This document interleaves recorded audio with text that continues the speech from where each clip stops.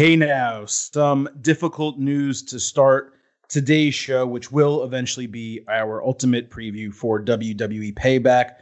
Just moments before we hit the air tonight, we learned that legendary, especially at this point, actor Chadwick Boseman was diagnosed with stage 3 colon cancer 4 years ago and died tonight at the young, way too young age of 43. And yes, this is a professional wrestling podcast, and we do talk entertainment in the cross section of sports as well.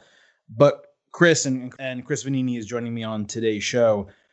This just struck us exceptionally hard, I think, because of Chadwick's relevance in pop culture, the immediacy that this came right after the end of SmackDown. We were really on a massive high, very, very excited to do the show. We've delayed taping for an extended period of time for us to emotionally feel good to tape this. And when you think about this guy, Chadwick Boseman, who was, as I just said, diagnosed with stage 3 colon cancer 4 years ago, he has spent the last 4 years of his life making basically 10 major motion pictures, including 4 Marvel movies, and one more, and another film is taped and on its way out. He helped tell Black stories as American stories.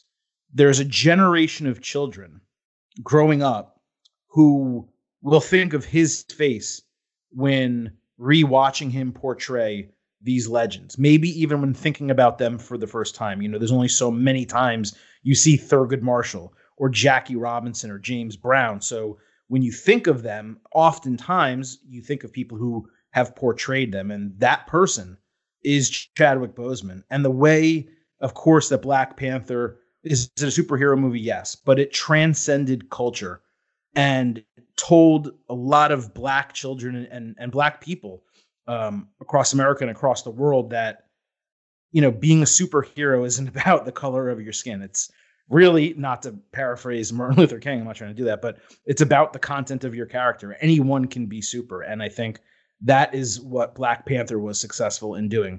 This is a guy in Chadwick Boseman who knew his time was limited and did as much as he possibly could to make an imprint on the fabric of society. And Chris, if all of us could be as lucky as he was to accomplish what he did in the short time that he was here.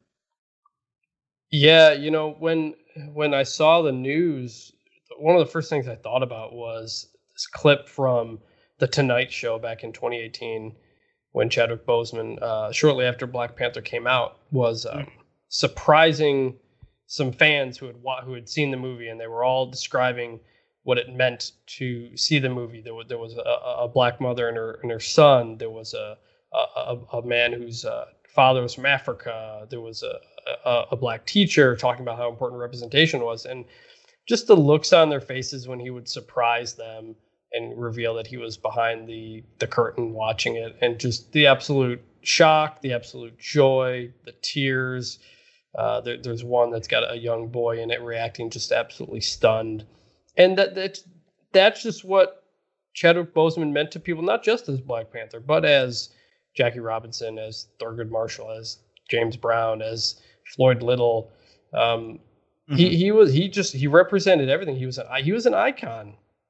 At 43 years old, he portrayed so many incredible major Black characters, and kids lost a hero today, especially Black kids lost a hero, and just an unbelievable loss for the world. Unbelievable everything he went through and accomplished over the last 4 years without anybody really knowing about this.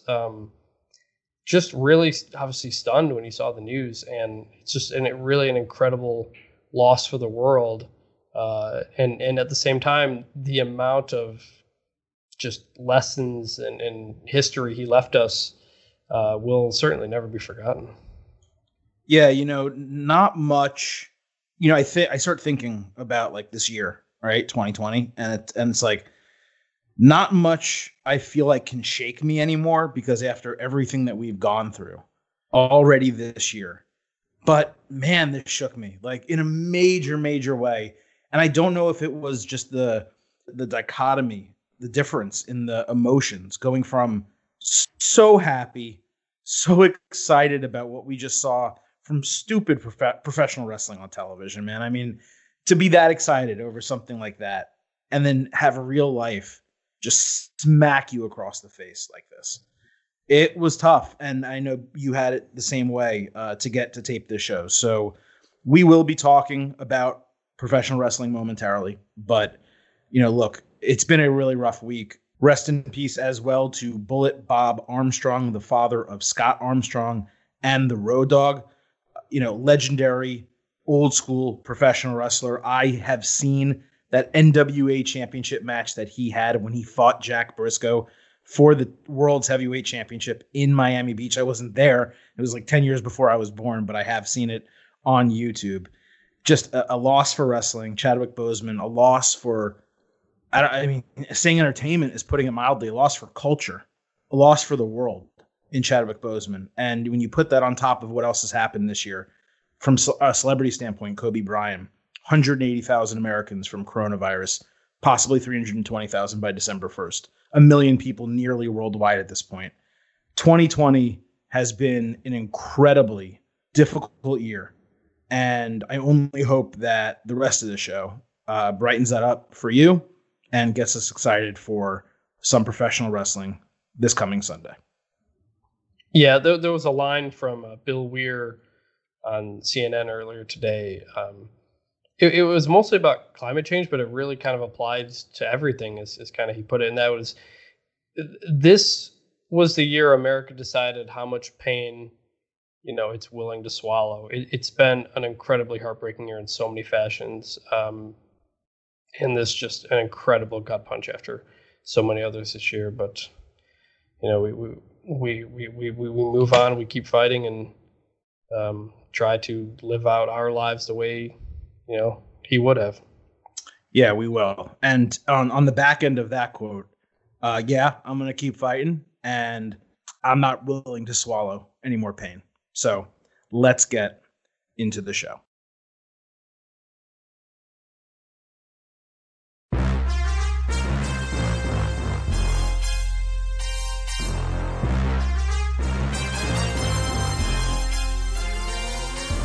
Hey now, we are getting over, and I am the Silver King, Adam Silverstein, here to lead you through these hard times with your WWE Payback Ultimate Preview.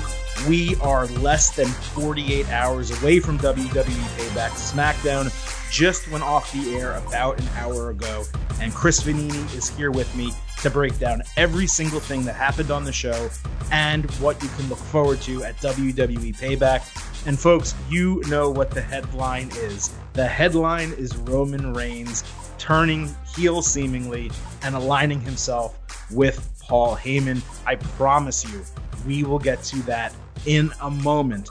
But first, please go ahead, head on over to Twitter and follow us at Getting Overcast. It is vital that if you have a Twitter account, you follow us at Getting Overcast. You can also follow me, the Silver King, personally at Silverstein Adam, and you can follow Chris at Chris Vanini. And of course, please head on over to Apple Podcasts and leave us that 5-star rating and review. It would mean the world to us. Now, Chris, there is a lot of wrestling to get to before we get out of here and get prepared for WWE Payback. And I was not initially planning to have a main event segment in this show. But you know what happened? Roman Reigns happened. And with that, we're going to get into the main event. Now, Chris, we are going to talk about WWE Payback and the ramifications for what happened Friday night for the Universal Championship match, The Fiend Bray Wyatt versus Braun Strowman versus Roman Reigns. We're going to talk about that at the end of the show. But we are going to start by discussing what happened with Roman Reigns at the very end of Friday Night SmackDown. There were about 2.5 minutes left of television time. We're sitting there waiting, bated breath almost, for Roman Reigns to sign this contract. And I'm thinking to myself, it's just a contract, right? Like how much are they going to drag this out? Yeah, going to the Firefly Funhouse was cool. We'll talk about that later. Braun Strowman demanding the opportunity to beat the shit out of someone. That's pretty cool.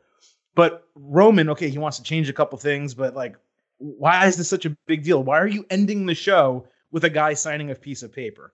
And then, Chris, we got this. What's the changes that I'm telling you right now. I will be at Payback on Sunday. That is a promise.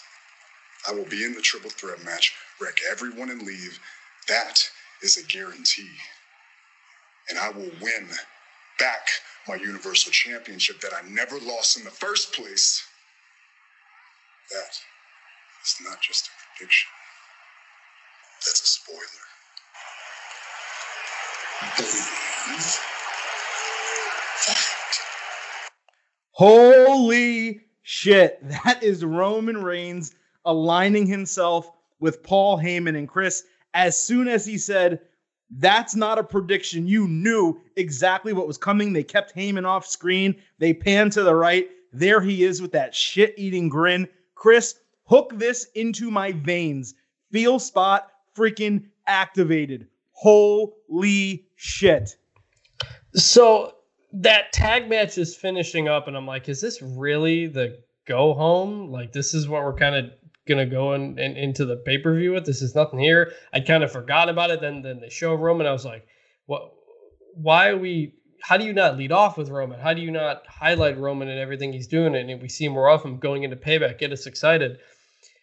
And then the very final seconds, you see it, and we're like, oh, okay. Now we're cooking here. Now I'm excited to see what happens on Sunday. That's how you send somebody home. And I gotta say, after SummerSlam, you asked if he was a heel. A lot of people said he's a heel. And I said no.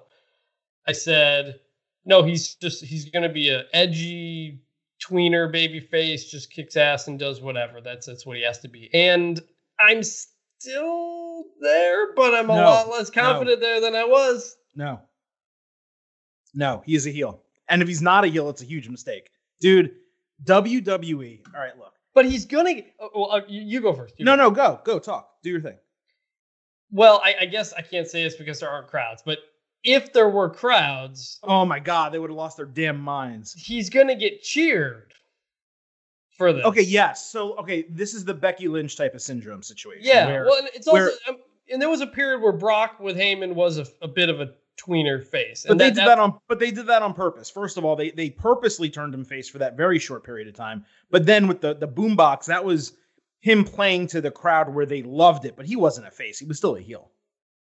But look, it's tough. It's hard in today's world. It's hard to define certain things certain ways. I guess I just need to see him be a heel, because doing that to Fiend and Strowman, who are basically heels now, that's the other. And we'll get into the match later. But I'm a lot closer to that than I was, but I'm still not jumping in on he's a heel yet. Although I know everybody with Paul Heyman is a heel. Well, it's not even just that. It's the way he spoke. Yes. It was the way he took that paper and combed through it, and he gave Adam Pearce the side eye, and the mannerisms and just everything about that to me screamed heel. Now, if he doesn't end up being a heel, then he's not a heel, whatever. But this is a very similar, what you're describing, Becky Lynch situation, where if people don't remember, when Becky first became the man, or when she was on her way to becoming the man, it all started with her getting pissed off at the end of a match or after a match and turning on Charlotte. And everyone loved it. The crowd absolutely popped for it. Why did they do that? They did it because they've loved Becky Lynch and they've been waiting for her to break out and do something different aside from the stupid steampunk gimmick that she had. The fans also don't love Charlotte Flair as a babyface the way that they're supposed to. So this is Vince McMahon and all those guys not understanding the reaction they would get by doing that with Becky. They tried the next night, I believe it was on Raw, to keep her in that heel mode. They had her cut heel promo, and you're looking at it like, what is this? Like, everyone wants to cheer for her. And then literally 1 week later, she's badass babyface. Very soon after, she's the man, and they're off and running. Now, theoretically, could that happen with Roman Reigns? It could. But I think Paul Heyman being involved, he will force it down the heel track, because Roman's able to speak for himself. In fact, that's what he did all on Friday night. But when you get Paul Heyman involved, even if crowds are maybe cheering Roman, and again, there's no crowds to cheer, but I get your point. Heyman will direct them in the direction of, no, this guy's a heel, you need to boo him. And Chris, the reason why I am so excited for this, and we haven't done this podcast long, but there was another podcast I was on, formerly State of Combat, prior to that, in this corner. And what I harped on for years was a single wrestling mantra, which is, if you have a baby face and you've never turned him heel, right? And you have that opportunity to turn them heel, you have to grab it, because if you do, and if you do it properly, when you turn them back babyface, they will be more over than they ever were before. And a great example of that is The Rock. Yep. Okay? He is the paradigm of this. And with John Cena, because he was such a big merchandise seller, because WWE was so worried about being a PG product. And yes, fans booed him, but they still bought tickets. They still tuned in, right? They were still buying the John Cena shit they were shoveling, for lack of a better term. So they missed that opportunity on more than one occasion with John Cena. And it has felt for the last couple of years like we were heading down that same track with Roman Reigns, that we would never get the Roman Reigns heel turn, that they just would not understand what they need to do with this guy. And we don't know what they're doing with this guy. Let's be clear. We don't know what's going to happen at SummerSlam. We don't know what's going to happen at Payback. These shows are running together.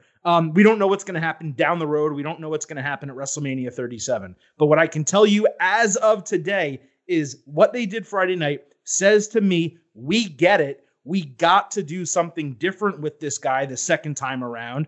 And that is what I had been begging them to do. So guys and girls, I should say, because there's a very diverse listening audience to this show. I hope and pray this is real. And I hope and pray it's going in the direction I think it's going. Because if it is, you're talking about potentially turning around your creative product here. And that's what I thought might have been happening out of SummerSlam. I was pretty disappointed on Raw, what happened the next night. But my belief is back, baby. And I am psyched for Roman Reigns, and I am freaking psyched for Payback on Sunday night. Yes, I absolutely hope it's a full-on heel turn and they lean to it. And you want to know how you lean into this heel turn? You lean into the teeth.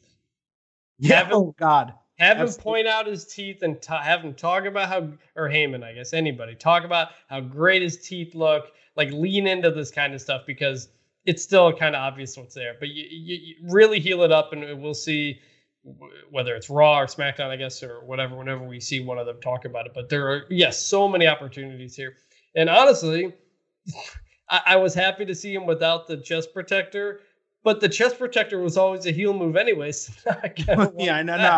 No, don't put that evil into the universe, man. No, that chest protector has to be days of old, man. Look, I'm just saying, if he's gonna come out acting like a cool guy without chest protector, it's gonna be incredibly hard not to cheer this guy right off the get-go. There's gonna be no die Roman die chance or something like that, like Rocky might get back in the day. But it's okay, because even when Rock was a heel, he was getting cheers. People laughed at some of the stuff he did. Chris Jericho is a great example. When Chris Jericho is a heel, people still love him, but he's still a heel, right? And he still comes off that way. So that's fine. But you make a great point. You got to lean into the teeth. Like, you have to have Paul Heyman say, like, we are reworking this man. Almost play into real life. Like, we are rebuilding this guy. He is a Hollywood star now. This is what you do when you're bigger than WWE. And the only reason that I'm back is to get that Universal title that I never lost, right? That I've deserved and never been given another opportunity to win. And you just have him pissed off, angry. I really hope they don't combine him with Retribution by any stretch of the imagination, because you have Paul Heyman now. That's it. You don't really need anything else. But maybe there's something to that. I seriously hope not. And that would be like a takeover of WWE. To me, that's a step too far. But dude, like, I don't think there has been an episode of WWE television that has gone off the air.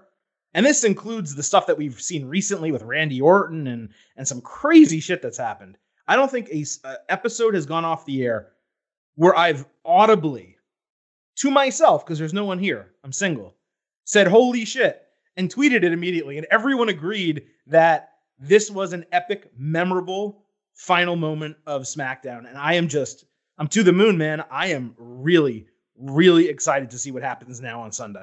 I am so mad I missed this moment because I'd forgotten that I think I had rewound like 30 seconds or a minute earlier in the show. And so I was watching the thing with Roman. I get an alert a text on my computer from my brother, and it says Roman and Heyman. I was like, huh? And then I look back up, and there it is. So I didn't get that moment. I got spoiled, and I hate it so much. And I know Roman said it wasn't a spoiler, but that was my fault for not realizing my DVR was behind.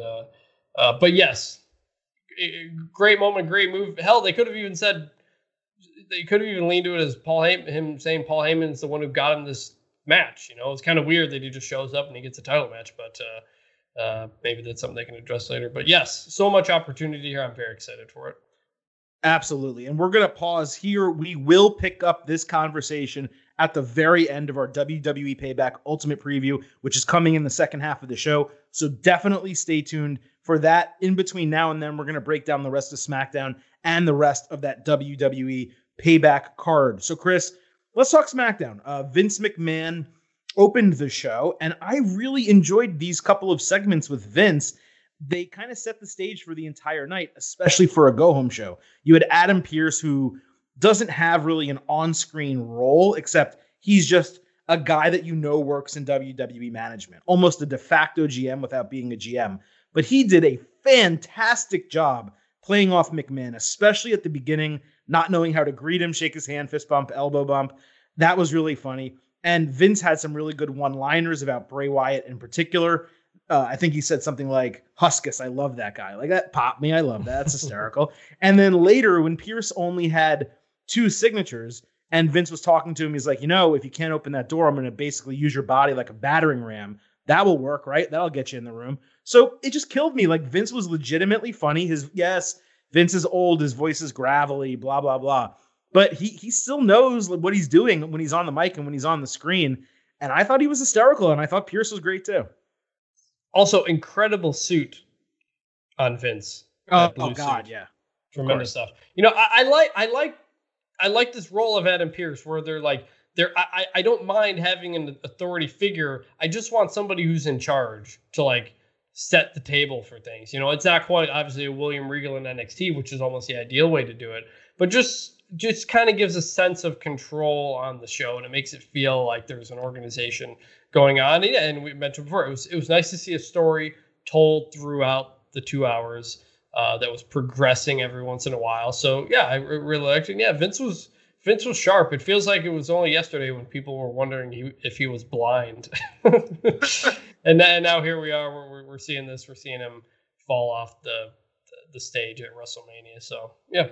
And the thing with Pearce also is it paid off. Like, it's not just that it paid off. It's not just that it paid off in a general sense. It paid off in a massive sense, the biggest sense that it possibly could have paid off. So it completely worked. I really liked it. And I also think that now being in a segment with Vince McMahon, it does establish him a little bit more. Mm-hmm. As you've mentioned, we've seen him numerous times in scenarios where backstage stuff is happening and he's pulling people apart, or maybe setting a match that they can't figure out another way how to set or make a decision.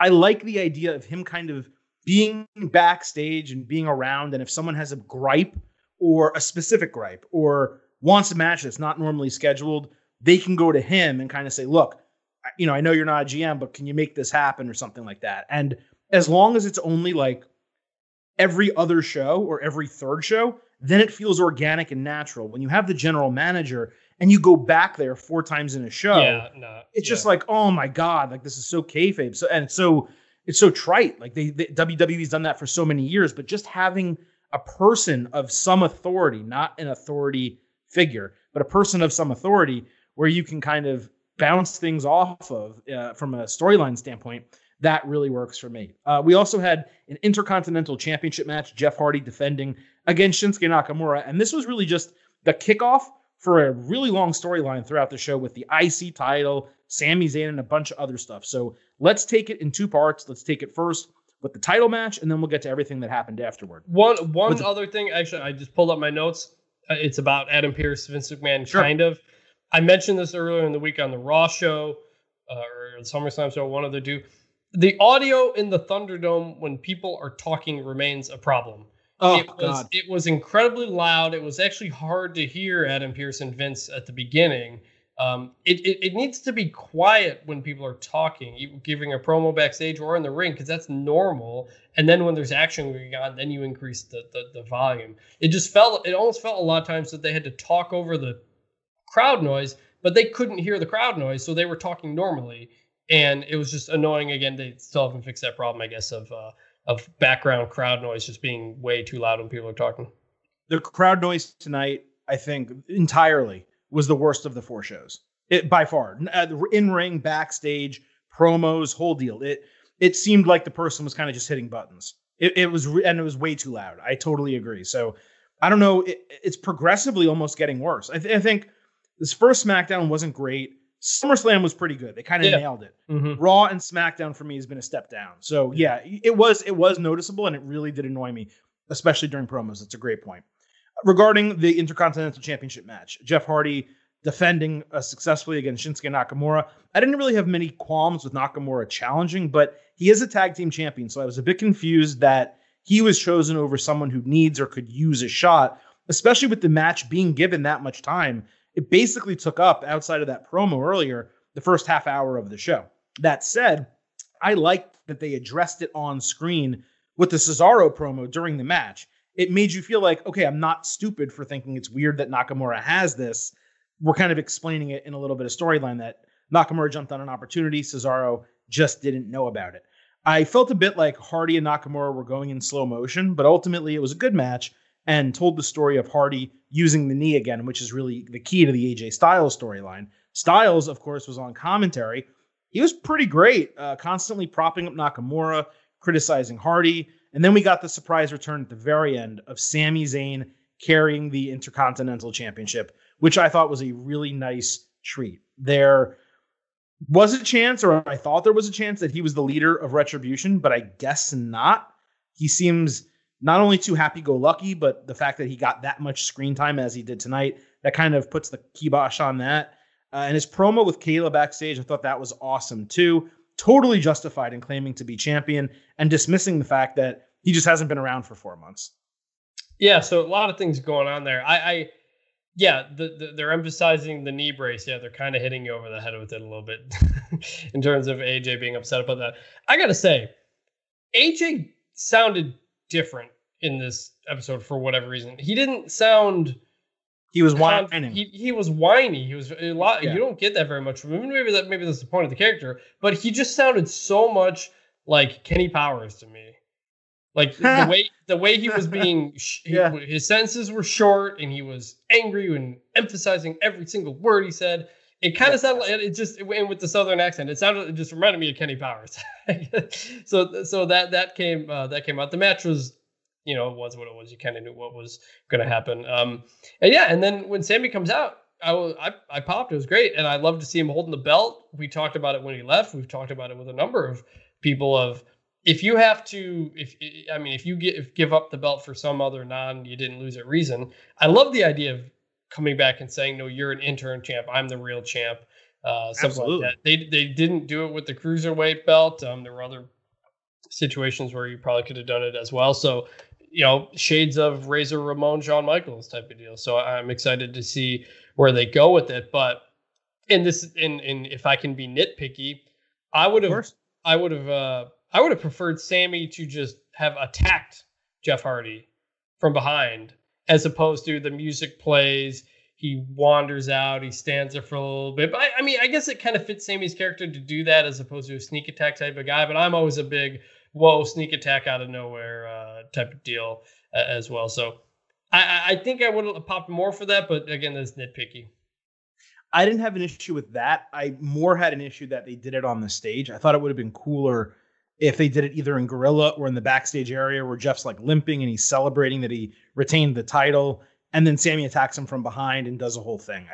I understand they wanted AJ to be there also, I guess maybe potentially for a triple threat match or something, but I just kind of wish it happened backstage or something. So I didn't really think of it in the moment, but now that you're nitpicking, I will pick that nit. What I loved, though, about the Sami Zayn stuff was they didn't forget the entire artist collective that it existed and have Sammy come back as if nothing had happened and he was never part of the group.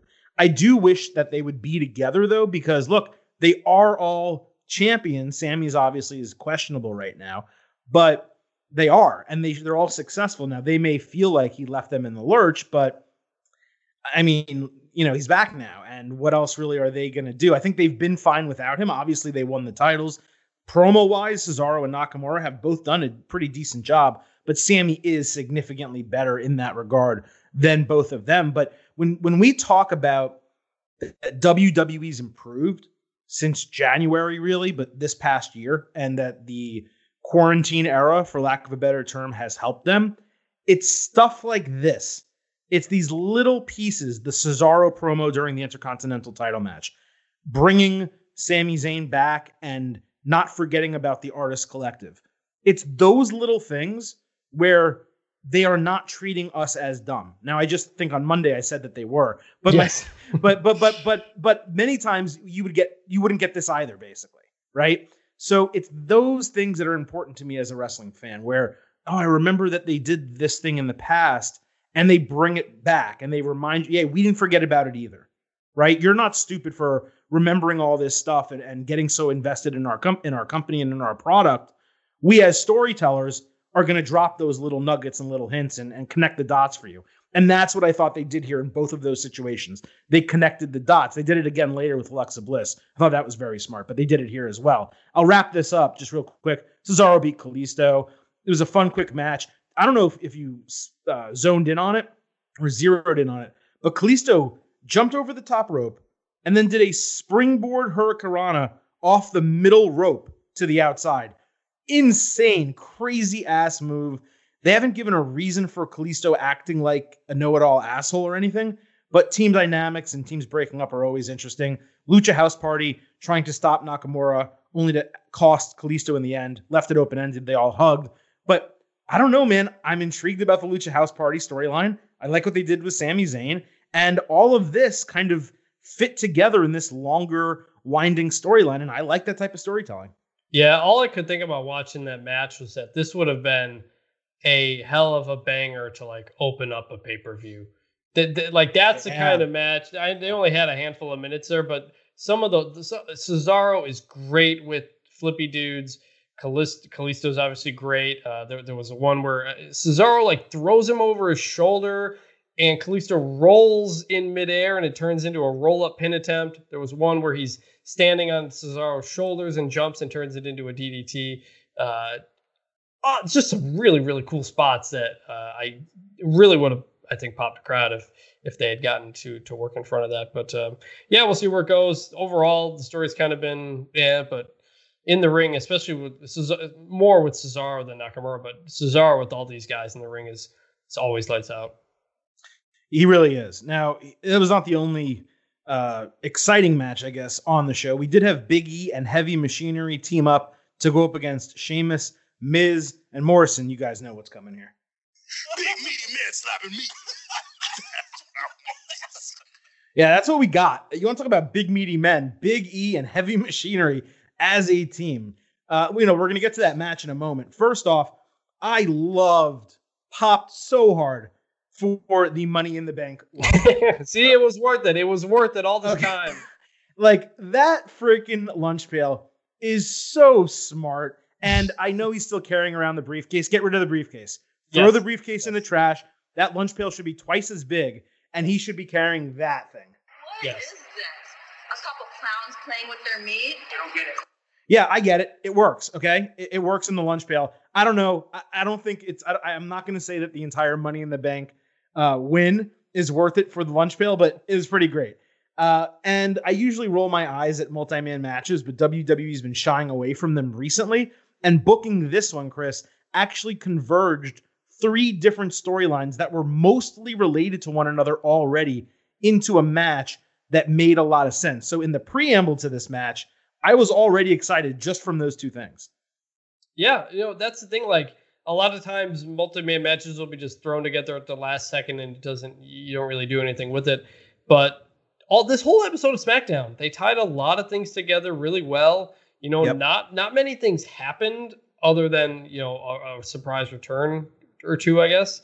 But the show flowed. It didn't feel like it dragged because everything was kind of tied together. And that's exactly what a show needs to be. Even if it's not a good show, it's a more than watchable show. And yeah, the match was what it was. It was a good setup. Big E continues to get the push and be a star and gets the pin, and that was great. But there was also something leading up to that match that they changed. And we talked about this on Monday, the Talking Smack from last week, where Big E and The Miz were going off about Kofi and getting chances. And they showed the clip of Big E saying, "Did you have to wait 11 years to get your championship?" No. And they didn't reference Kofi going back to the clip. It almost seemed like they were trying to turn that bit into a storyline, but make it about Big E more than Kofi. I know part of the conversation was about Big E, but that part of the conversation was about Kofi, and it seemed like they're trying to tie that into Big E as well. So I'm curious to see how much they lean into this in terms of what that Talking Smack segment did and what it means moving forward. I didn't pick up on that, but I also don't know maybe they did it to take Kofi out of the conversation because he's not relevant in this current storyline. And Big E only talking about Kofi when he's supposed to be thinking about himself as a singles may not have made the most sense. But I didn't necessarily pick up on it, and I do not think, and not that you're suggesting this, but I don't think it was anything nefarious or anything like a strange reason that they did it. It may have just been an editing decision for time. So I don't want to cast too many predictions. Yeah, like I don't guess, like, on whatever that was. Yeah, like they started off talking about Big E, the Miz and Big E conversation about Big E being too serious or not being too goofy, which we talked about that. And then when they threw the "you didn't have to wait 11 years" thing, I don't know if they're going to, in future video packages between them, bring that up or something, or if it just someone wasn't paying attention, they just tied it together. But it did catch my eye that they threw that part about Kofi in there without mentioning Kofi, and maybe it was an accident, maybe they meant nothing by it, but I just noticed that. Look, man, if they want to play another, waiting forever for my opportunity, it's my time now type of storyline, and give me Roman Reigns, the heel, against Big E, the face, at WrestleMania 37, I'm going to lose my mind if they give me that. I will go nuts. Because it'll be too good. It'll be too good. And it'll be a rematch of the 2009-2010 Orange Bowl, I believe, between Iowa and Georgia Tech. Georgia Tech.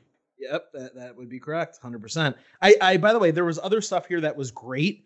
The backstage segment with John Morrison. I've been really hard on John Morrison. I think I've said numerous times that I haven't really found him funny or entertaining.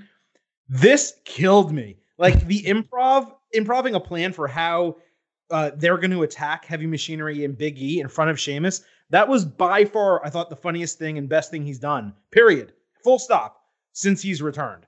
It was absolutely hysterical. It hit me so right, talking about, segmenting Big E and how Tucker's too strong and Otis is crazy, so we can't let any of them in the ring. I mean, it popped me, and Sheamus did a great job playing off of him as the straight man as well. So that whole segment, I found that so enjoyable. The match itself was nothing special. Like you mentioned, great to see Big E get another win and do so with the big ending for the first time recently as a singles competitor.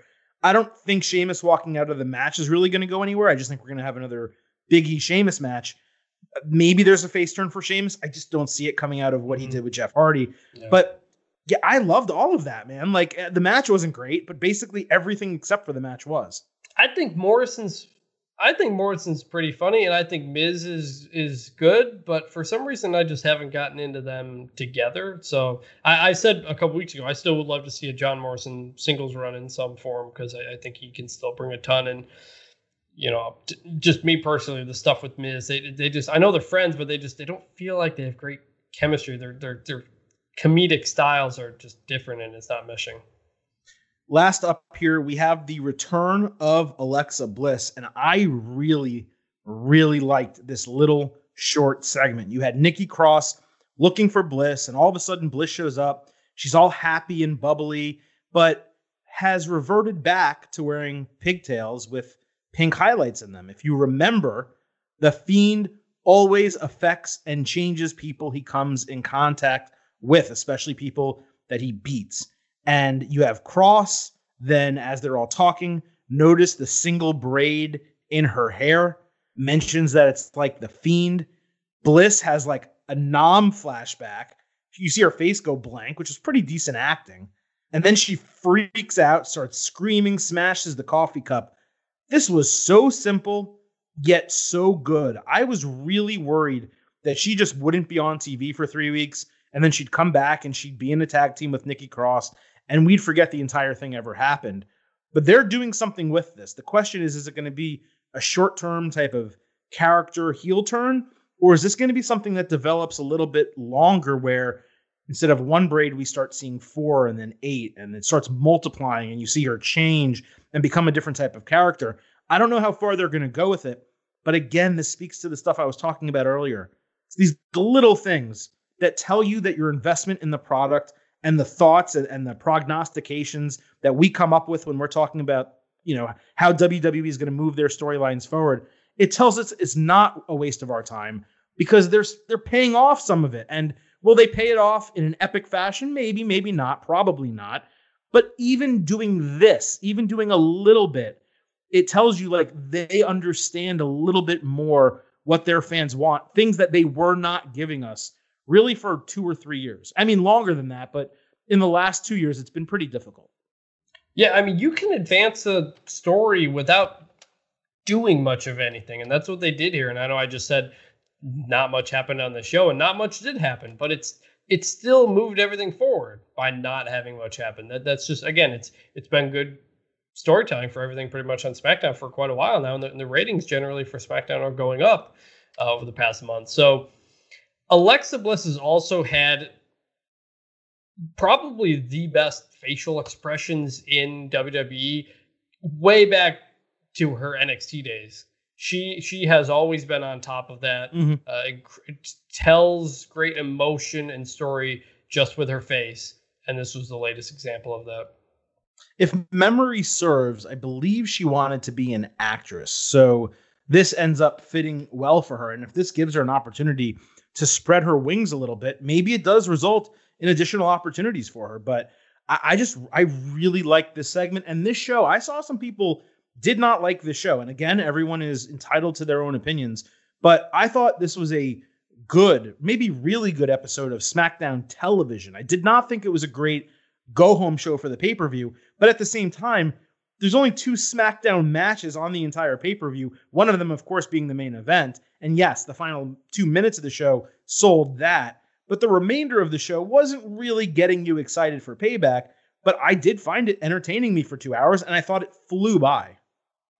Yeah, no, and it's yeah. I mean, you're right. It went by pretty quickly. It was easy to watch. And one thing I thought was weird was I'm fairly certain they showed more commercials for Raw than they did for Payback. And I know they did. And by the way, NXT is on Tuesday night next week, and I think I saw 0 commercials, which is a joke. Like they're talking about Seth versus Ray matching up on Raw, and I'm like, they have a match at Payback, and why are we not talking about that? I just thought that was very strange. I don't know if NBC Universal, as part of their contract deal, they have to cross promote each other's shows because they're on different networks and parent companies. But that it stuck out to me that we were seeing Raw commercials without any mention of Payback. Well, I mean, they show Payback on the Titantron, and obviously they had the Roman thing going on. You knew of it, but they didn't really advertise it. Well, they didn't do usually on a go-home show, they'll do a card rundown. Like they'll say, hey, and don't forget Payback this Sunday. There's these 8 matches that you have to see. They didn't do that. Like if you only watch SmackDown, you don't know that Apollo Crews is fighting Bobby Lashley for the United States Championship. You don't know that Randy Orton is fighting a newly debuted Keith Lee. Like you just don't even know those matches are happening on the show. So I thought as a go-home show, it was largely a failure. But as a television show, it was successful. I've probably said that 3 times now, so I'll move off it. But I enjoyed it. I thought SmackDown basically this week, and I know you'll probably disagree with this, I thought it was the second best show this week. Well, it's only the 3rd show I've watched this week. I actually haven't watched AEW yet, so I can't speak to that. Oh, okay. I thought NXT had the best show, SmackDown 2. And then, I mean, I think by default AEW 3 because Raw was such a piece of crap. But, Yeah, I don't know. Neither show. It was a good show. Neither show was exceptionally good, but this was. Anyway, enough talking about SmackDown. Let's get us into the WWE Payback Ultimate Preview. Again, taping this less than 48 hours before Payback goes on the air. Absolutely crazy timing. This week and next week is going to be crazy timing as well. But it looks like we have a 6-match card as of right now. That assumes that they don't add an additional kickoff show or that one of these ends up being on the kickoff show. And we'll start with the newest match, Matt Riddle versus Baron Corbin on SmackDown this Friday. We saw Matt Riddle defeat Chad Gable. So I was unsure, Chris, what they were doing with Gable because Corbin called him Chad a couple times, but he's still Shorty G. He is indeed a heel, and they still treat him like an absolute joke, losing in 2 minutes to Matt Riddle. It is just pathetic that they can't even make this guy look legitimate. He was in that number 1 contenders Intercontinental Championship and was the MVP of the match. Doesn't win. They give Metalik, Grand Metalik, the championship shot. Fine, whatever. Doesn't matter who you book. But, oh my God, Gable can really work. And every time Gable's given more than 10 minutes in a match, this guy works his freaking ass off and looks like a star. But they just throw him to Matt Riddle, who has no reason to be dominating anyone. It's fine if Riddle wins. I didn't expect Gable to win. But you can't give me 8 minutes. You can't give me 12 minutes of a good match to put Chad Gable over, have Matt Riddle win, and then stare down Baron Corbin and fight him on Sunday. What a freaking joke this is. So that's my thoughts on the Gable match. As far as Riddle and Corbin. One thing on Gable real quick. That doesn't it doesn't help Riddle to squash someone. No, not at all. Like if you have Riddle come through a really tough match, looks great, exciting match, gets the win. Hey, Riddle won this match. You look great, but is he going to not have enough energy for Corbin in 2 days from now? Like, there's a story. Like, exactly. It's just a missed opportunity. And maybe he doesn't have enough energy. Maybe Gable twists his ankle and really hurts him, and now Corbin on the pay-per-view can actually win. Yeah. And Riddle now because doesn't seem like they're injecting him into a title storyline right now. Now Riddle has another month or another couple of weeks where he has to battle with Baron Corbin, and he fights him on a SmackDown, and he finally wins and gets over. Like all this match did was make Chad Gable look bad. It didn't help Riddle. It didn't help the storyline. It served no other purpose. So, okay, I mean, we praised SmackDown, but I guess there were things that really did suck. I have them maybe hidden in this preview. That sucked, period. SUCKED, sucked. And this match gets set for Payback after a couple months of build. It feels like at least 6 weeks. So I'm glad we're getting the match. I'm glad they're putting it on a pay-per-view, but it's a rather weak storyline. I think ultimately it'll be a good match because Riddle and Corbin are both good wrestlers. I think Corbin is vastly underrated. Yep. But I mean, I can't see any other booking at this point than Matt Riddle winning the match. That's my prediction. Yeah, I would like that. I'm ready for Riddle to move on to something else. It's just this whole thing's kind of been whatever. I know I kind of feel generally that way about a lot of Corbin stuff, but I really do like him in the ring, and I know the point is that we're not supposed to like him, but I can also see interference from Gable. Corbin wins by sneak attack. They keep it going for a little bit. It's possible as well. I guess if I'm going to make a pick, though, I'm going to pick Riddle because I do think this has gone on long enough.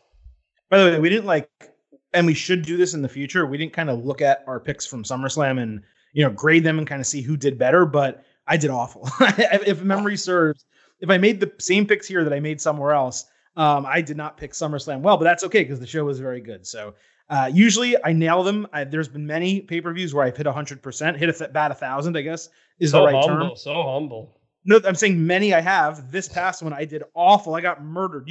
I don't care. I don't even remember what matches I won and lost. You probably beat the crap out of me on SummerSlam. I probably did. I'm getting we didn't have that many differences, but yeah, I probably did. I think we only had 2, but still, you probably won those. Those are probably 2 I got wrong. I'll beat you this time though, as long as we don't agree on everything. Right. Up next, the United States Championship, Apollo Crews defending against Bobby Lashley. And look, I've been a big fan of Crews as the United States champion. I thought it was great that they gave him an opportunity. They have bolstered his presence in WWE as not just a U.S. champion, but a decently long running U.S. champion. I think he's held it since May, if memory serves. And despite all that being true, it does feel like it's getting a little boring, and it's mostly because they have just kept him in this long-term feud with the Hurt Business. And to this point, it's really been him and MVP. And yes, he did have 2 matches with Shelton Benjamin, but neither of them really mattered because when Benjamin won, he didn't get a title match. And then Cruz, I think, beat him the second time. So it's like whatever with that. Now you have him going up against Bobby Lashley, who is the strength of the group and the guy who, when we first talked about this, Chris, we talked about, hey, you know what? In that match with Drew McIntyre, that drastically raised Lashley's profile. He became a beast again and someone that's believable as a, main event champion or a mid-card champion. And this, in my opinion, is a great opportunity to put a mid-card title on Bobby Lashley and further elevate the United States Championship, not just by putting it on Lashley, but by giving it to the Hurt Business and trying to find some now faces that are going to be able to contend for that title and have Lashley legitimately beat them all for a number of months until someone comes along that can take it from him. Maybe a Kevin Owens, for example. Definitely. Lashley's been good. I wish the McIntyre program had gone on longer. It looks like McIntyre is going to be out a little bit. The Orton stuff is still going on, so it doesn't appear we're going to get back to that, if at all, anytime soon. So, yeah, it makes sense. MVP clearly couldn't get over the hump for Apollo Crews. It makes sense that Lashley could be the guy to do it. The Hurt Business has a lot going on. It would certainly boost them. They've had the 24/7 title in and out. There's clearly a lot going on with the Hurt Business, and they have plans for them. While Apollo Crews he's been good, he's been great. Really enjoyed him in this, but he also needs to move on to something fresh. And I don't know if moving on without the title is. I don't really know if it's going to help him. We'll see what direction he goes in, but my pick is Bobby Lashley. The difficult thing here is Apollo Crews without the title. What is he now? Maybe they tag him up with Ricochet if Cedric Alexander does turn. There are things they can do, but that's the difficulty. Raw right now, despite feeling like they have a lot of superstars, they really don't, and they actually don't have a lot of faces in particular. And the ones that they do are not strong, like Ricochet said. Mustafa Ali is barely on TV, and when he is, he's getting his ass kicked. So Raw's in a really weird spot from a roster standpoint. You do have Keith Lee, by the way. That's another person who could take the title off Bobby Lashley eventually. Oh man, you just got me thinking of snapping meats, and I'm excited for that now. I hope that's. Oh my God, can you freaking imagine what that match would be like? Put your meat on my meat, man. Gently now. You good? Please, gently. I'm delicate. I didn't even mean to bring that up, but my point is they don't have a lot of great faces there. So I don't know what they'll do. I just have to believe that we will see a title change. Bobby Lashley takes the title. That is my prediction. Yep, same thing. Okay, so 2 for 2. We are aligned. Rey and Dominic Mysterio will tag up and face Seth Rollins and the Disciple Murphy. It does make sense to have this match, considering Raw ended without resolution. But they've already announced, as you mentioned earlier, a Rey Mysterio versus Seth Rollins singles match for Raw. So they're telling us that whatever happens in this match on Sunday, that the feud will not be resolved. Now, maybe that's no matter what happens, Mysterio feels like he needs to beat Rollins one-on-one. Maybe on Monday night, they're coming in with Rey and Dominic having won, and it seems like they've got their number, and maybe AOP returns and beats the shit out of them, and now it gets to continue, and Rey's out of action for a while, and they ultimately do have their blow-off match at Hell in a Cell. I'm not sure where this is going to go, and this match, I think, out of everyone on the card, is the most difficult to predict, because really, to this point, the Mysterios have not gotten over on Rollins. I have to believe this is the situation where they do. There's a roll-up. There's some kind of quick victory. Murphy's there to take the fall. They have that singles match on Monday, and something happens there where this goes on. But, I mean, we were previously in a period of time, Chris, where the Edge-Randy Orton feud seemed like it was going to drag on forever. And if Edge didn't get hurt, I have no idea what would have happened there. This feud is dragging on forever. And I don't know what the end of it is at this point. If it's not Hell in a Cell, which is still 2 months away, I don't know how this ends. Yeah, a lot of these feuds maybe at least four out of these 6 matches have been going on for quite a while. And yeah, the Monday night thing makes it weird. Yeah, in terms of my pick, it's either, obviously I think whatever happens on Sunday, we get the opposite happening on Monday. So I'm gonna say Rollins and Murphy get the win, and then Mysterio gets a win on Monday, and maybe that's the end of it. Maybe there's some sort of interference and they can move on. But for the sake of being different, I think that's gonna be my pick. I just don't see how you can end it with Mysterio beating Rollins one-on-one in a regular match on TV. Like, no way. This guy took his eye out of his head. I mean, think about what happened here. Yeah, I know. I like I said, I don't know. Like you said, this is the hardest one to pick. It is. I do not have confidence in my pick. I'm just trying to pick something different here because I don't know, like a tag match, because maybe it's because I want this feud to end and it's going to be Dominic and Ray win, then Ray loses on Monday to keep the feud going. I guess that could happen as well. Now that I'm saying it out loud, I'm thinking about picking my pick. I'm thinking about changing my pick. So as I look elsewhere here on the card, like, I'm trying to see what kind of face wins we're going to have. Riddle's won. Don't know about Keith Lee. I'm going to change my mind. I'm going to say, this is hard. This is hard. No, I'm going to stick with it. Seth and Murphy win, and then Ray wins on Monday. All right. Well, I will go with Ray and Dominic Mysterio winning. I think them as a tag team is really interesting. I don't know long-term what they are doing with this storyline, but as I said, I think on our Tuesday show, I never really thought about the concept of Ray and Dominic teaming together and Dominic learning that way, teaming with his father. What better way is there to actually learn, like iron in the fire, like just go all in for it? And I think this is that opportunity. And I've mentioned also that the tag team division is insanely weak on Raw. Both of these teams could be teams. And Ray and Dominic Mysterio, to me, make the most sense. I would take the titles off the Street Profits, put them on a heel team, and a couple months from now, you have Ray and Dominic Mysterio win the Raw Tag Team Championships, and business has picked up. I mean, that's an interesting storyline to me. Father and son tag champions. Very rare that has ever happened. I mean, maybe never. Rock and Rocky Johnson probably never did. Orton and Bob Orton didn't. I mean, I'm not saying they haven't tagged before. I'm just saying champions.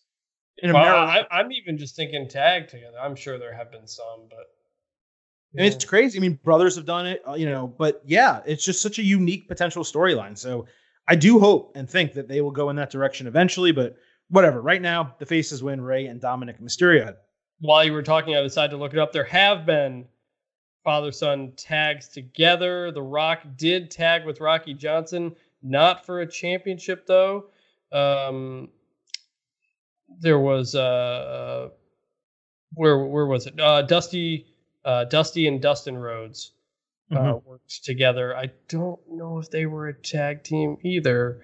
And obviously the Von Erichs a little bit, but maybe not a championship. Maybe not a championship, but there have been some father-son. So I would think it's potentially happened in Mexico.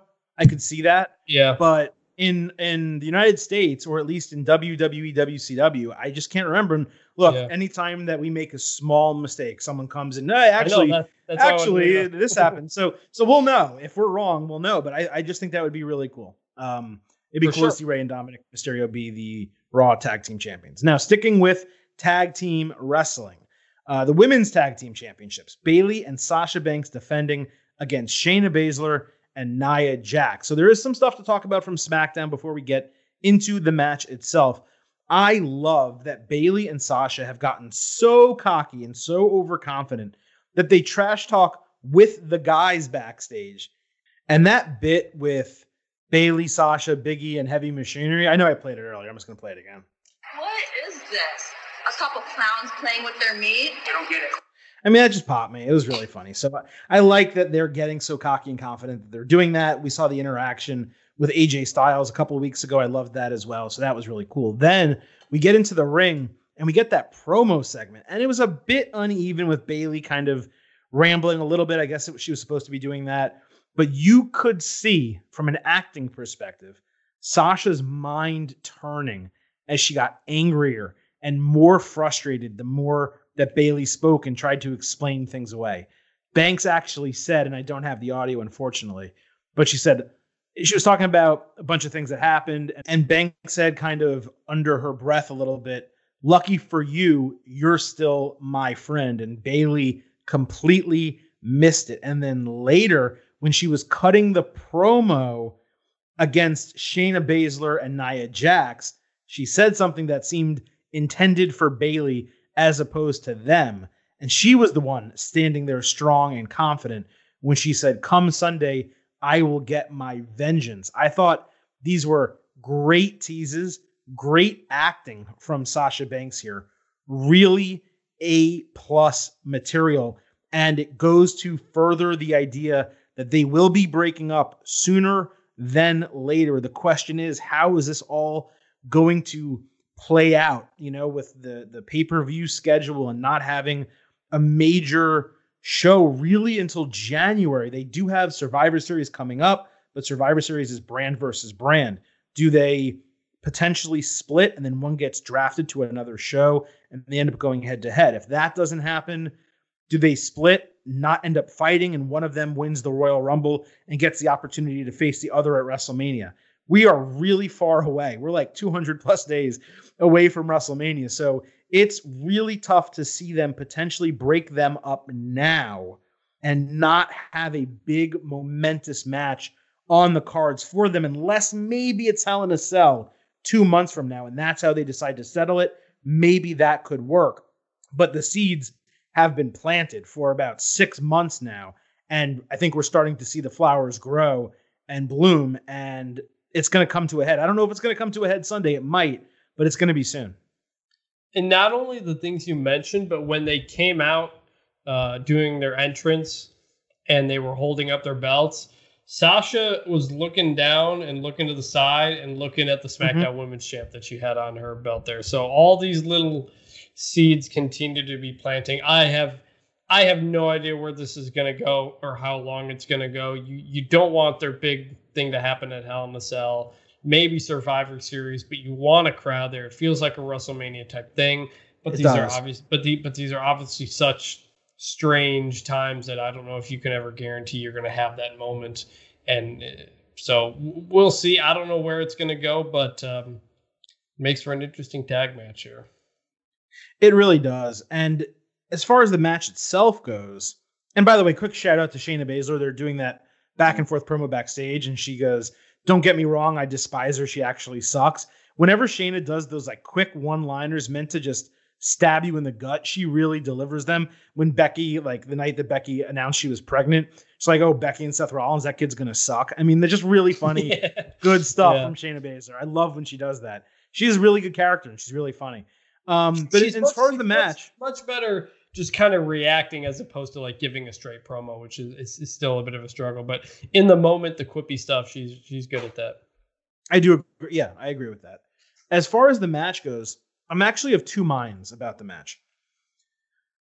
On one hand, you ask yourself, why did they put Shayna Baszler and Nia Jax in this position? And a lot of times, historically, when WWE's done this, it's been because they want to take the titles off the champions without them looking weak. Because Baszler and Jax, despite neither of them being that strongly booked so far in WWE, one's a shoot fighter and the other is huge. I mean, she's very strong and well, maybe she's not that strong, but she's big and intimidating.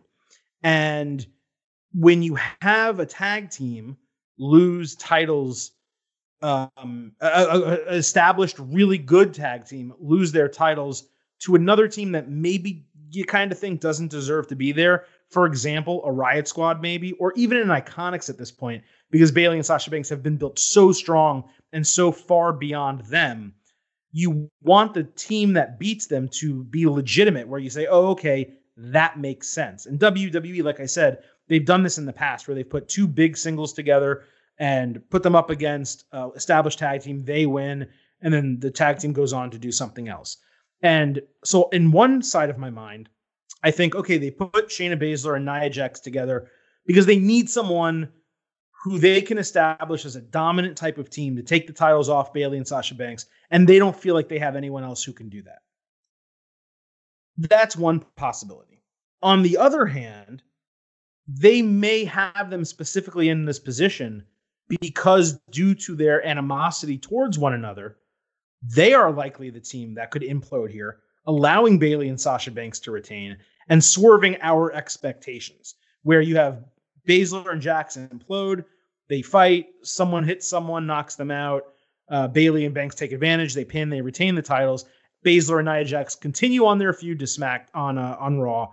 And then you have Bayley and Sasha Banks still as champions, animosity still created between them, not really knowing where they're going to go. You can build up Riot Squad or Iconics or another team to take the titles off them in short order, in a week, 2 weeks, 3 weeks. So I think either is a legitimate possibility. And I'm going to let you pick first because I'm going to try to let you convince me because I don't know exactly which way they're going to go. Well, you just laid out my thought. The second one, which is Shayna and Nia bicker, they fight each other, they break up, allowing Sasha Banks and Bayley to win and keep it going. Shayna fights Nia Jax next, eventually gets past Nia and gets the case to make for number one contender and finally gets her shot.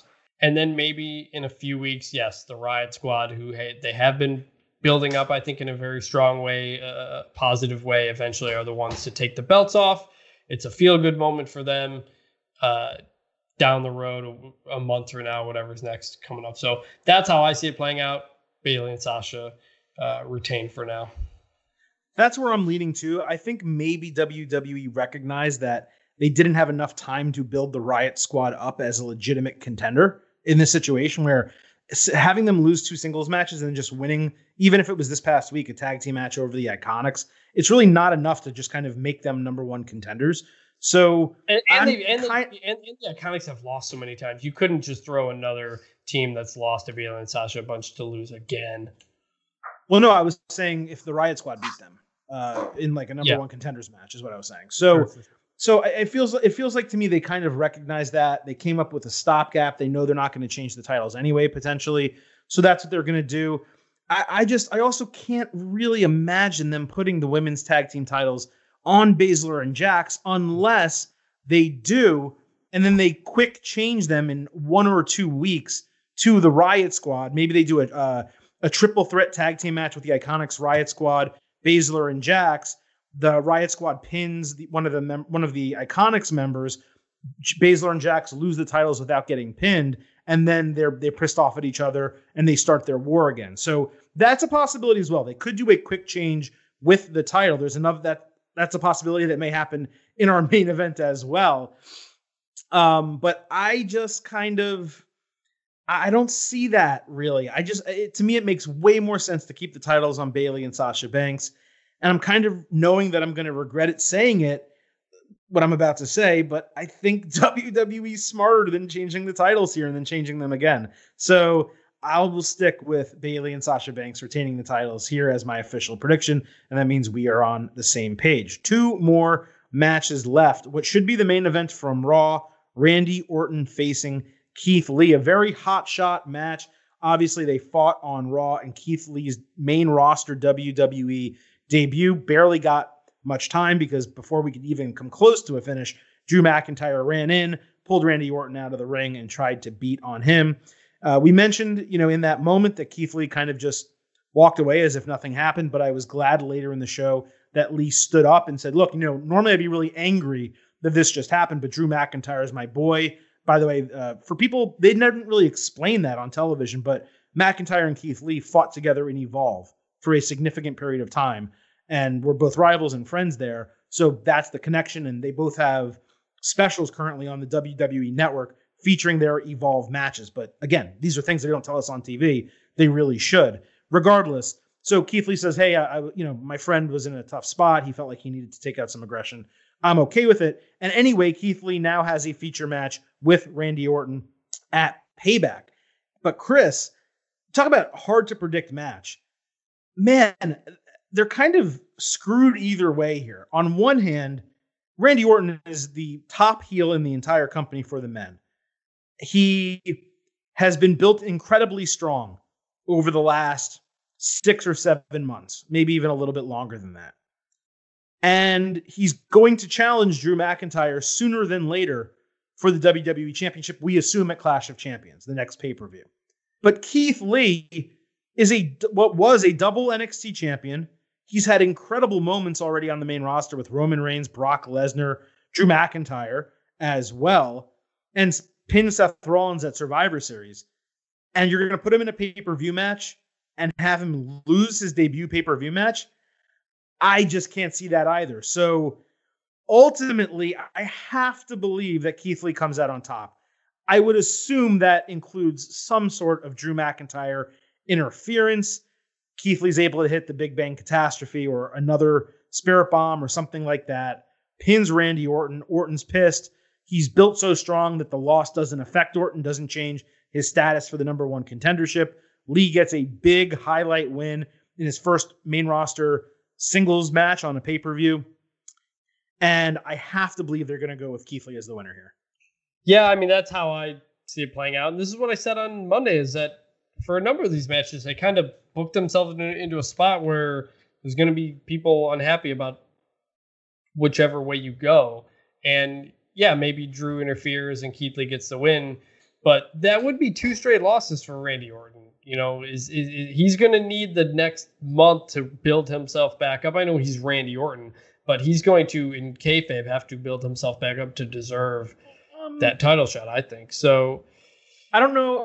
I'm going to pause you real quick. I don't know if I agree with that because he just kicked off Drew McIntyre's head 3 times. So from a revenge standpoint, he gets that title match, even if he lose 10 matches in a row. Drew McIntyre is going to want to get that match in kayfabe to get his hands on Randy Orton. So you're right, though. Yes, he would technically be losing 2 matches in a row. You haven't beat a couple people on Raw. You're good. Yeah, that's what I'm saying. You have to do something with him. But, you know,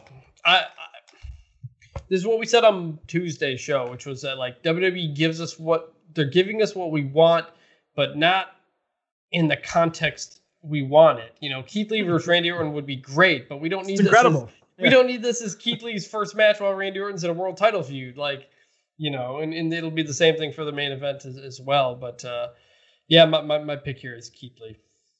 I have to believe it's ultimately Keith Lee, and I could see it being Orton potentially, where McIntyre tries to help Lee and fails, and Orton catches him. But how the hell are you going to debut Keith Lee?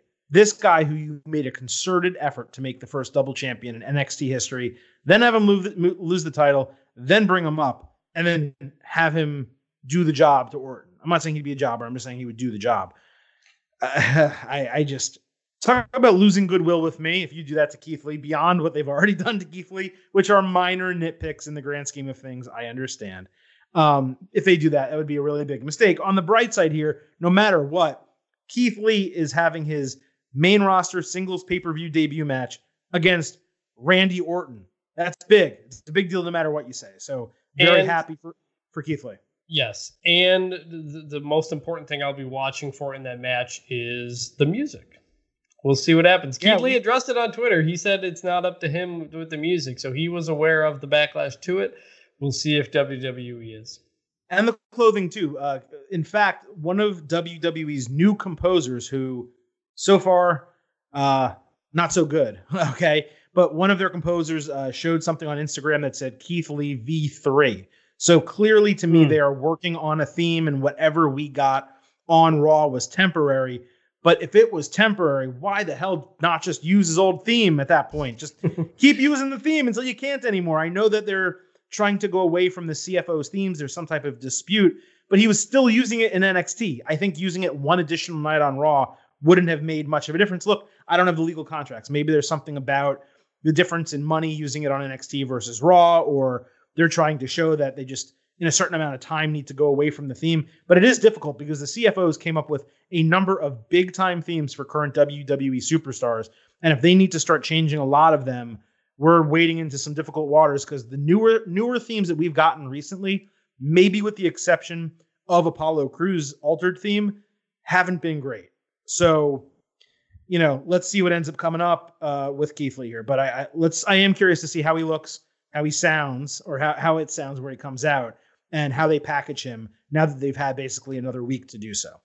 Okay, moving on to the main event, and what a main event it is. Never would have expected this for Payback if you asked me this question 1 week ago tonight. We have The Fiend Bray Wyatt, the new Universal Champion, defending his title in a triple threat, no holds barred match against Braun Strowman and Roman Reigns. Let's talk a little bit of SmackDown before we get into our prediction. We already talked about Roman. We already said, holy shit. I didn't hit the siren, but I could have. Whatever. I'm a Paul Heyman guy. He is now a Paul Heyman guy. But first up was The Fiend on SmackDown, Chris. And I loved the Firefly Funhouse segment. But what really popped me was that in kayfabe, Vince McMahon knew that Adam Pearce needed the Postman costume in order to get into Firefly Funhouse and kind of work alongside Bray Wyatt to get him to sign the contract.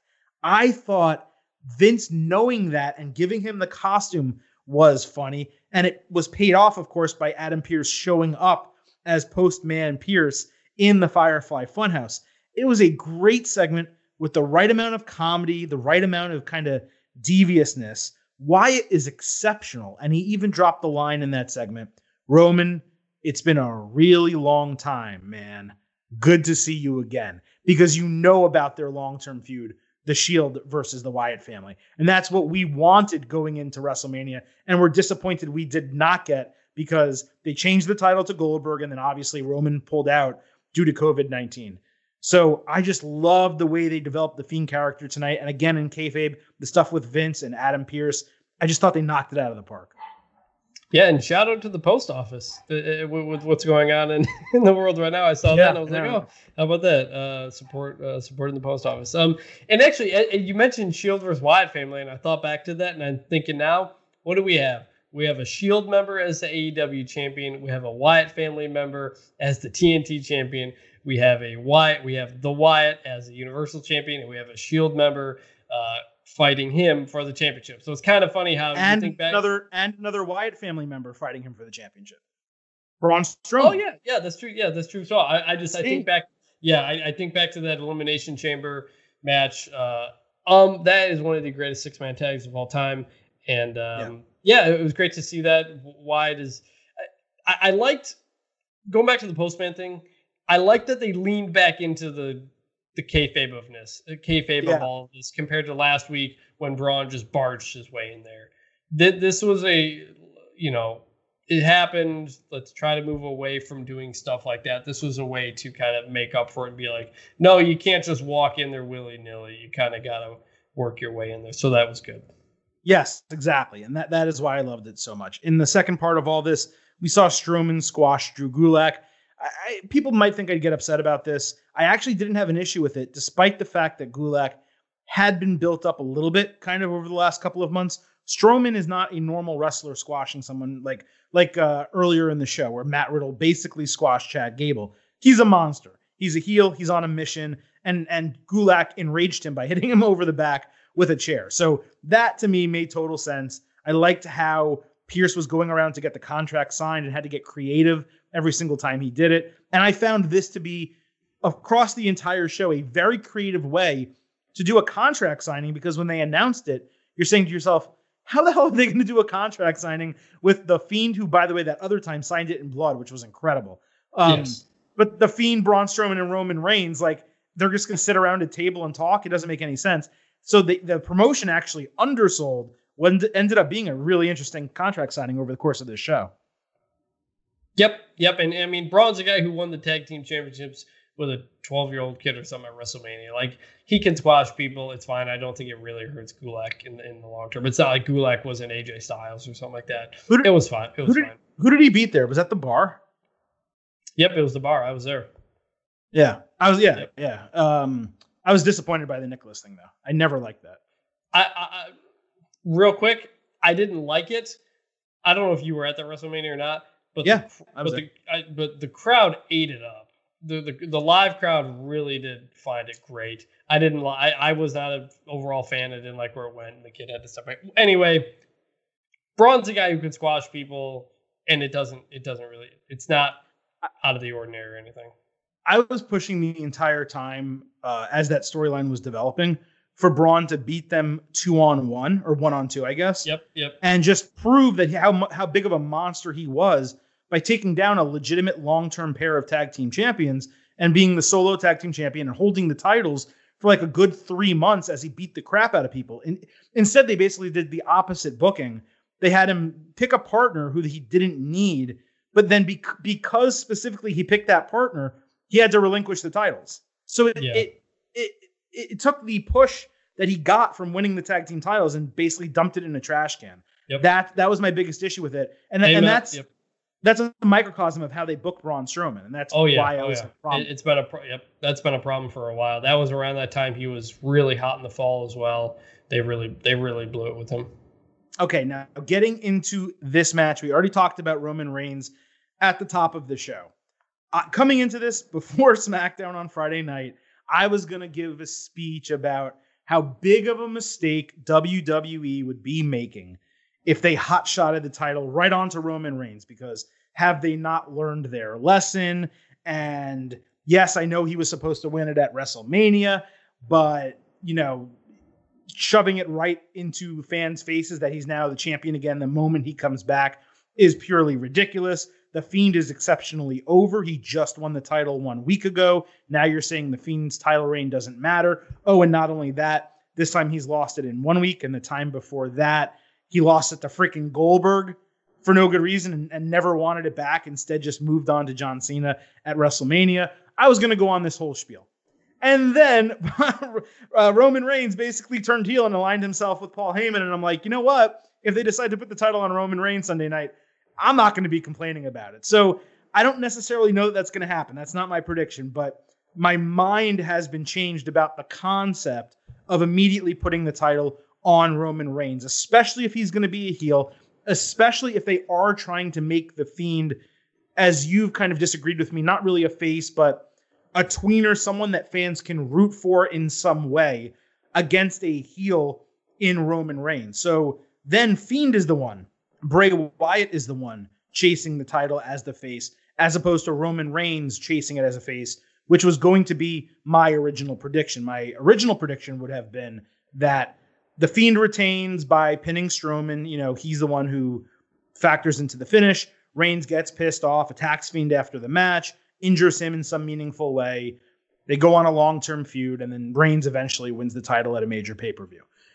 I just don't know if that's the direction they're going to go now. And even if it is the direction they're going to go, I don't know that you need to have this match in order to get us there. It confuses me, this booking. It confuses me booking it 1 week after SummerSlam, where I feel like they could have drawn this out for a long period of time. Yep, it's the same thing we said with the Keith Lee, Randy Orton, where you didn't need to give this to us in this context. And, I agree. I'm in the same spot. If Roman wins, I'm not going to be like upset for Roman. I'm not going to be like, oh, they're just doing the Roman deal again, because obviously it's different now. But that's really going to put the Fiend in a tough spot after he immediately loses like that to Goldberg, and he immediately loses the title 1 week after winning it here. So I'm excited for the match. Should be a lot of fun. These guys, Braun and Roman, obviously have great chemistry, and Roman and Bray do as well. So it should be a lot of fun. Pick is going to be Bray pins Strowman. The way I look at it is this. If they were going to have Roman Reigns win the title at Payback, then rather than give us a finish at SummerSlam, you have Reigns interfere at the very end before the 1, 2, 3. Take out both guys, beat the ever-loving shit out of them. That means that it's no contest. Strowman retains the title. And then when Reigns would win at Payback, he'd be the one beating Strowman. That keeps the Fiend completely clean. It keeps Roman completely clean. And the only person who suffers is Strowman. So that is how I have to believe they would have booked it if they were going to have Reigns win the title at Payback. Otherwise, you're needlessly hurting the Fiend by having him win the title and only hold it for a single week, only for Reigns to hop right in and win the championship. I just think that would be a mistake. Now, I don't put it past them to do that. Maybe they thought, hey, fans were really pissed when we did the Seth Rollins Bray Wyatt finish. They tore us to the ground. We can't do that again. We can't keep giving them no contest finishes for pay-per-view main events. It's just not going to keep happening. And therefore they decided to do it because they couldn't have Strowman beat Wyatt for a third time.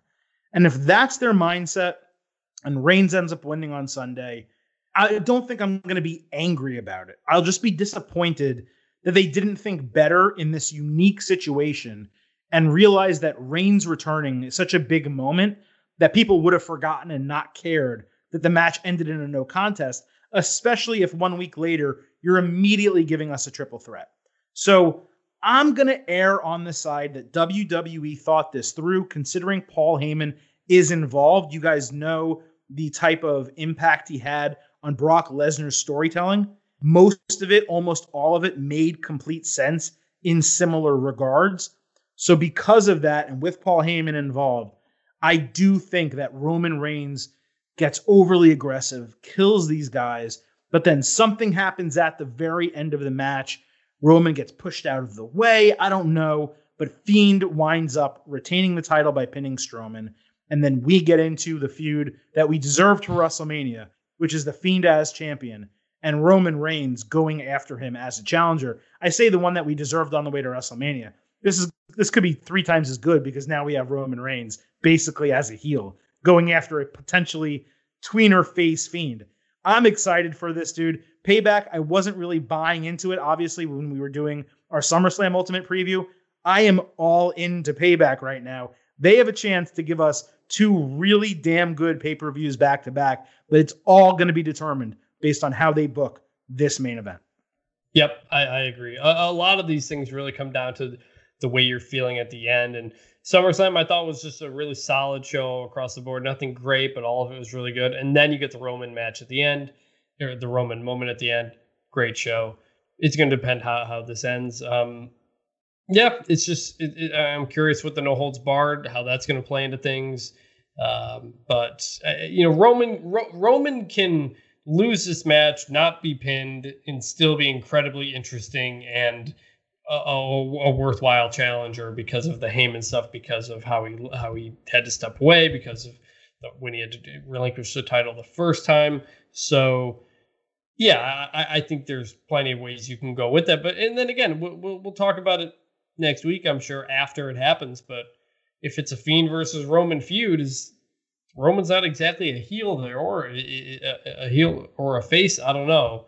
But so I'm very curious. And so I'm really excited. Like you said, I'm really excited about this show, this match. 6 matches. It should be pretty quick as well. But it's final feelings on that show are going to be about how it ends. Yeah, absolutely.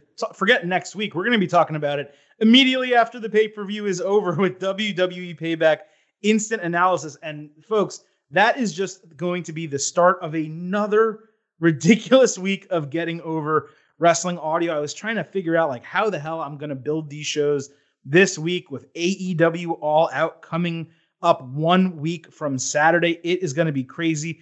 As I said, we will have WWE Payback Instant Analysis Sunday night as soon as the pay-per-view is off the air. Tuesday morning, we will have basically the fallout from Payback. I got to know what the hell happens here. It's difficult, unfortunately, that SmackDown's on Fridays and we don't get that immediate, that meat, right? The meat that you want. Big, meaty men slapping meat. That's what that main event's going to be. Big, meaty men slapping meat. That's what we're going to get, but we're not going to be able to discuss it, in greater detail because we have Raw instead of SmackDown. So I don't know exactly what that show is going to be like, but we will talk WWE, Raw, and anything coming out of Payback that we didn't get the opportunity maybe to discuss in the instant analysis. We will do that on Tuesday morning.